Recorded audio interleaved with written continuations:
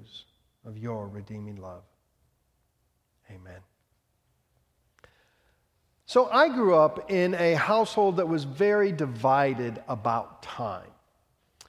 My father, who was more of a type A personality, never had enough time. He was always rushing to get things done. There were always more things on his to-do list than you could ever possibly imagine fitting into one day. He wanted to be places not on time, but ahead of time. And he always wanted to make sure that he was not just prepared, but over-prepared for whatever was going to happen. My mom, on the other hand, Mother had all the time in the world. I don't ever remember her being rushed or worried about being on time or being fully prepared. She had all the time in the world, and it drove Dad crazy because he wanted to be there. It is a testament to their love and the grace of God that they've been married over 60 years now. But I grew up in this divided household about how we manage our time. And I bet it's not the only household that struggles with those issues. There was a study done just a couple years ago where they went out and they were interviewing and taking surveys of Americans about how does the average American spend their day. And they asked questions, well, how much time do you spend per day in hygiene? How much time per day in exercise? How much time per day working at your employment? How much time do you spend working at home? How much time do you spend preparing and eating meals? How much time do you spend exercising? How much time do you spend doing chores? How much time do you spend with your children? How much time do you spend with your friends? All those sort of things. How do you spend your time? And when they added up how the average American spends their time, they found that the average American spends 38 hours a day. Obviously, time management is something that we can all improve upon. But I want to suggest that there's more to time management than the usual platitudes that we are given by the world. That the key to good time management is to understanding that time is a gift given to us by God. And time is something to be spent in the glory of God. Now, first I want to deal with, there are 3 common myths perpetrated about time management that we just need to acknowledge that they're not true. The first is the myth of quality time is better than quantity time. We see this all the time with how we relate to our children, to how you really think it's okay if you're there for your son's home run or you're there for your daughter's winning layup at the basketball game, but you don't make any of the other games or practices? Or what if you only showed up for work when it's time to close the deal, but you weren't there to lay the groundwork, to establish the relationships through the negotiating? No one gets to just show up for the quality time. Life is not an either-or, quality versus quantity. It's a both-and. You have to show up. A huge part of life is showing up and being there for people. Now, when you show up, you should also be engaged, and you should make that quality time. It is not an either-or. Our time must be spent qualitatively and quantitatively. The second myth about time management is that we need to be productive with our time. You know, there's all sorts of business gurus out there selling books and making lots of money. You know, Stephen Covey and Peter Drucker and Kenneth Blanchard and Warren Bennis, all those guys selling books who will make you more productive with your time. There was a study that came out just a couple weeks ago by the University of Warwick that proved conclusively, they say, what most of us have felt for quite a while. They proved conclusively that happy workers are more productive. And they went through all this, social science study, and they discovered, and what they claim is that a happy employee is 12% more productive than an unhappy employee. So they recommend doing things to make sure that the emotional health of the office or the workplace is a happy one. They're very big on plants. There should be plants in the workplace. But 12% more productive. And that got me thinking, well, if half the employees are productive employees, is the reverse true? Are productive employees happier people? And so I did a little research online for this, and I was able to come across some interesting studies. This was in the Wall Street Journal. Now, it's 2010, so it's a few years, but in the Wall Street Journal, they had a list of the world's most productive workforce. The top 6 countries with the most productive workforce in the world. And this is built on GDP and all these things that economists do. But here's the list of, in 2010, the countries with the most productive workforces. Number 1, Norway. Number 2, Singapore. Number 3, the United States. Number 4, Switzerland. Number 5, Hong Kong. And number 6, the Netherlands. Those are the 6 most productive workforces.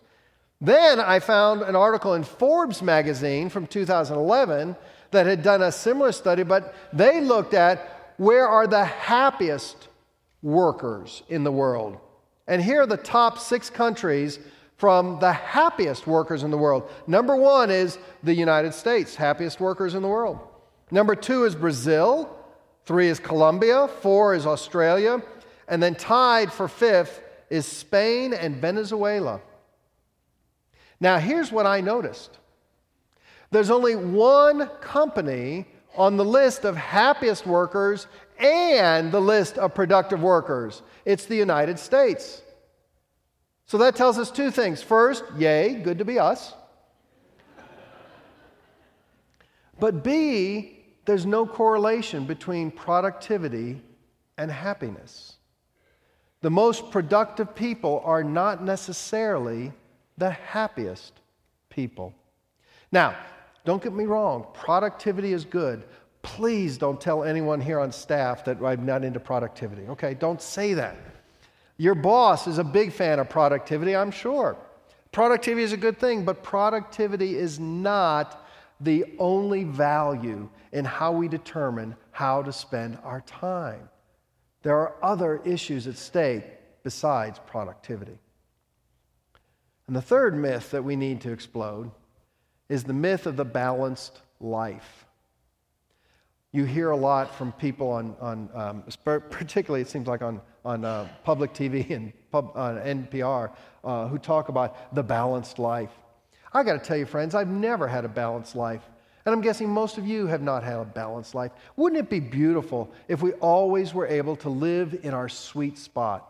But that's just not how it works. There have been times in my life when I was younger, for instance, when I was in seminary and in graduate school, I had to pour an inordinate amount of my time, effort, and energy into my studies, and I neglected other parts of my life. There have been other times when I had to pour a lot of my time and my energy into my young children.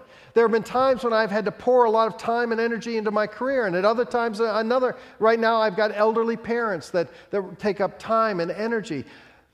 That's the way it works in life.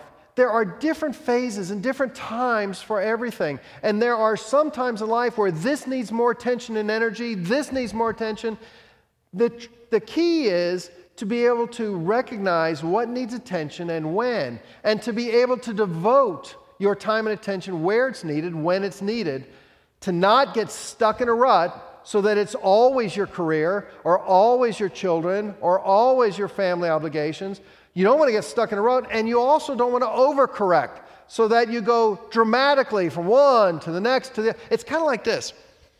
If you've ever driven a high-performance sports car, you know, a Porsche or a Maserati, one of those sports cars, their steering is tight, and it is so sensitive that when you're driving those sports cars, if you turn that wheel just a little to the left, man, you're going to the left. They are very sensitive. As opposed to driving, say, a boat.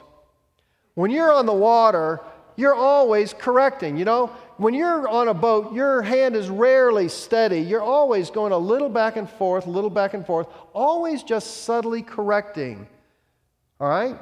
So what you don't want to do in a boat is go to the left and stay there unless you want to go in circles. Or you don't want to overcorrect. You don't want to get into a rut, and you don't want to make dramatic overcorrections in life. And that's the way our time works also. We don't want to get into ruts, but we also don't want to have these dramatic swings and overcorrections. But the idea that we somehow should constantly live in this sweet spot, I think, is a myth. That's not the way life works. That's not how we spend our time. The world tries to get us to buy into these things, but the world has a different agenda than God's agenda. And I think if we are serious about looking at the questions about how should we spend our time, and if we see time as a gift, and how do we make the most of the moments and the days and the years we have? How do we invest our time? Well, there's two things. First, I think we have to constantly remind ourselves that whatever time we have, whether it be brief or long, it's a gift from God. No one deserves to be alive. No one deserves any amount of time. It's all a gift. It's all an expression of God's love and graciousness. Time is a gift. What would it be like if you were invited to a party, a big party, let's say a 50th anniversary or a 21st birthday, one of the big milestones, and you were invited to a gift, and you knew it was a party, you knew it was coming up, so you wanted to get the perfect gift. And let's say perhaps you had to travel someplace to get the gift, or you had to spend a lot of time online finding just the right gift and right size, and you get it, and then you spent a great deal of time and effort beautifully wrapping it and putting the perfect bow on it, and you found the card and you wrote the most beautiful thing on the card, and you showed up at the party, and you gave the host the gift, and they didn't even notice. They didn't even acknowledge. There was no thank you or anything. You'd be heartbroken. Well, our lives, our days, our years, our moments are God's gift to us. We need to constantly be in thanksgiving, expressing gratitude to God for whatever time God has blessed us with.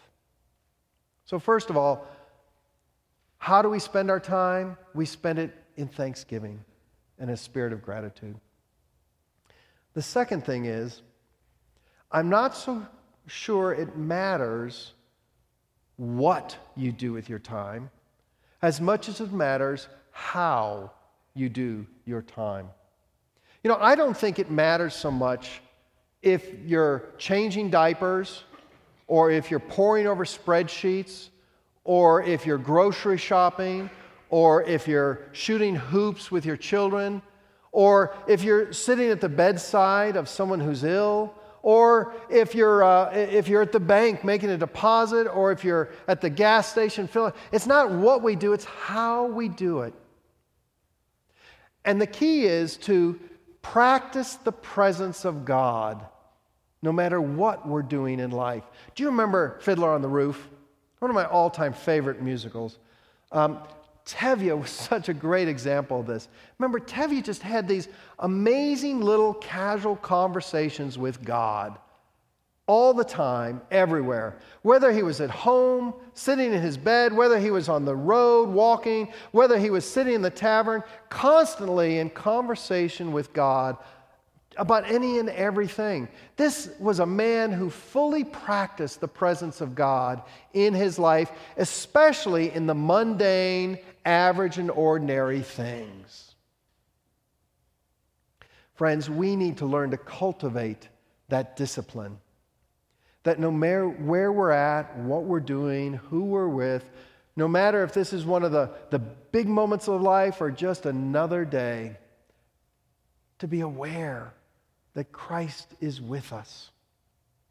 This day is a gift from God to be celebrated, to be treasured, and to be shared with our Lord.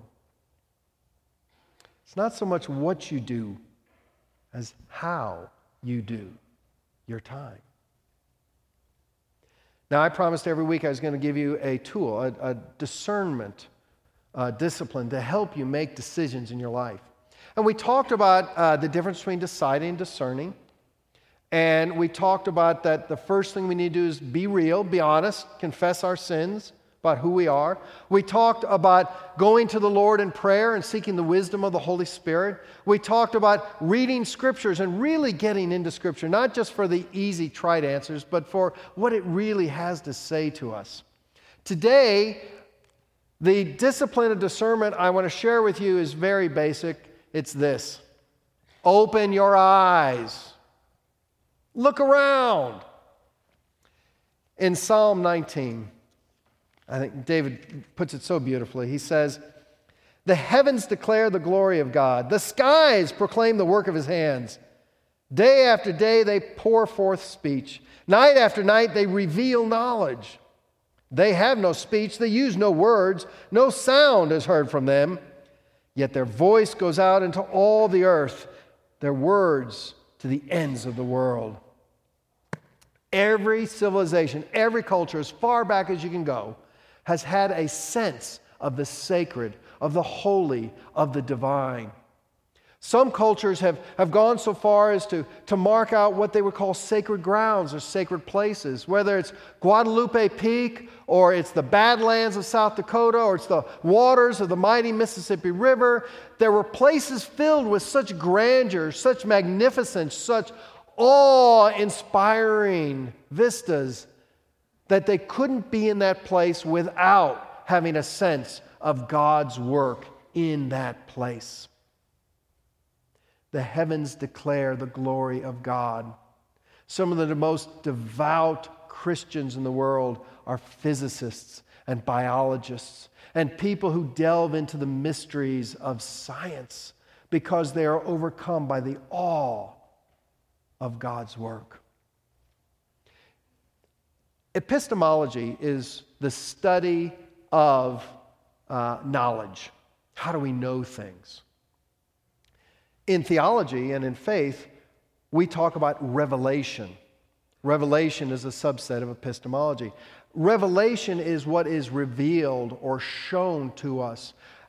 We talk about God opening the curtain to let us in on what's going on, what has been revealed to us. Calvin used to talk about two forms of revelation: special revelation and general revelation. Now, special revelation is the Word of God. And we know that the primary manifestation of the Word of God is Jesus Christ, the Word made flesh. When we talk about the Word of God, we're talking about Jesus Christ. And the secondary manifestation of the Word of God is the Scriptures, because it is the Scriptures that lead us to the primary manifestation, Jesus Christ. And when we're reading the Scriptures correctly, they always lead us to Jesus Christ. And the third form of special revelation is the faithful proclamation of the gospel, because the faithful proclamation of the gospel is built on the Scriptures and leads us to Jesus Christ, who is the Word of God. For Calvin, that's special revelation. But Calvin said that there's a sense of general revelation. Calvin said that no one is exempt from knowing God, because he said you can look out around you and see the evidence of God at work in the world. You can look at beautiful mountains and oceans and beautiful sunsets and sunrise, and you know that God is at work. He also talked about how God does some of his best work through the average and ordinary moments in life, average and ordinary people in life. Now, how might that change how we go about our daily lives if we were truly practicing the presence of God and thinking that God is at work in my life doing something through that sales clerk, through that waiter, through that person you just rubbed shoulders with at the convenience store, through your boss? God does his best work through the average and ordinary people in the average and ordinary moments of our lives. Whenever I do a wedding, I always finish the blessing by quoting Colossians 3:17. And it is my word for you today. And whatever you do, in word or in deed, do it all in the name of our Lord Jesus Christ, giving thanks to God through him. My friends, we are all one big decision away from being the people God created us to be. We are all one big decision away from living the lives God created us to live. Discern wisely. Amen. One of the ways that we experience the presence of God is in the sacraments. We are told in Scripture that people will come from north and south, from east and west, all kinds of people from all kinds of places who speak all kinds of languages and have all different skin colors and different accents and different ideas and different cultures and different traditions. And we will all come together in the great banquet hall, and we will be united in Christ, and Christ will be the host of that table. For us, this is a foretaste of the heavenly banquet. This is not a Presbyterian table. It doesn't belong to Westlake Hills. It doesn't belong to me. It doesn't belong to you. This table belongs to Jesus Christ. And it is in his name that I invite you to participate in this sacrament. Come to the table not because you must, but because you may. Come to the table not because you are strong, but because you stand in need of God's help. Come to the table not to express an opinion, but to prayerfully seek the real presence of our living Lord. The Lord be with you. And also with you. Lift up your hearts. We lift them up to the Lord. Let us give thanks to the Lord our God. It is right to give our thanks and praise. Most holy God, Creator of heaven and earth, with joyful hearts, we offer you our thanks and praise. How wonderful are your ways, Almighty God. How marvelous is your name, O Holy One. You alone are God. Therefore, with apostles and prophets and that great cloud of witnesses who live for you beyond all time and space, we lift our hearts in joyful praise.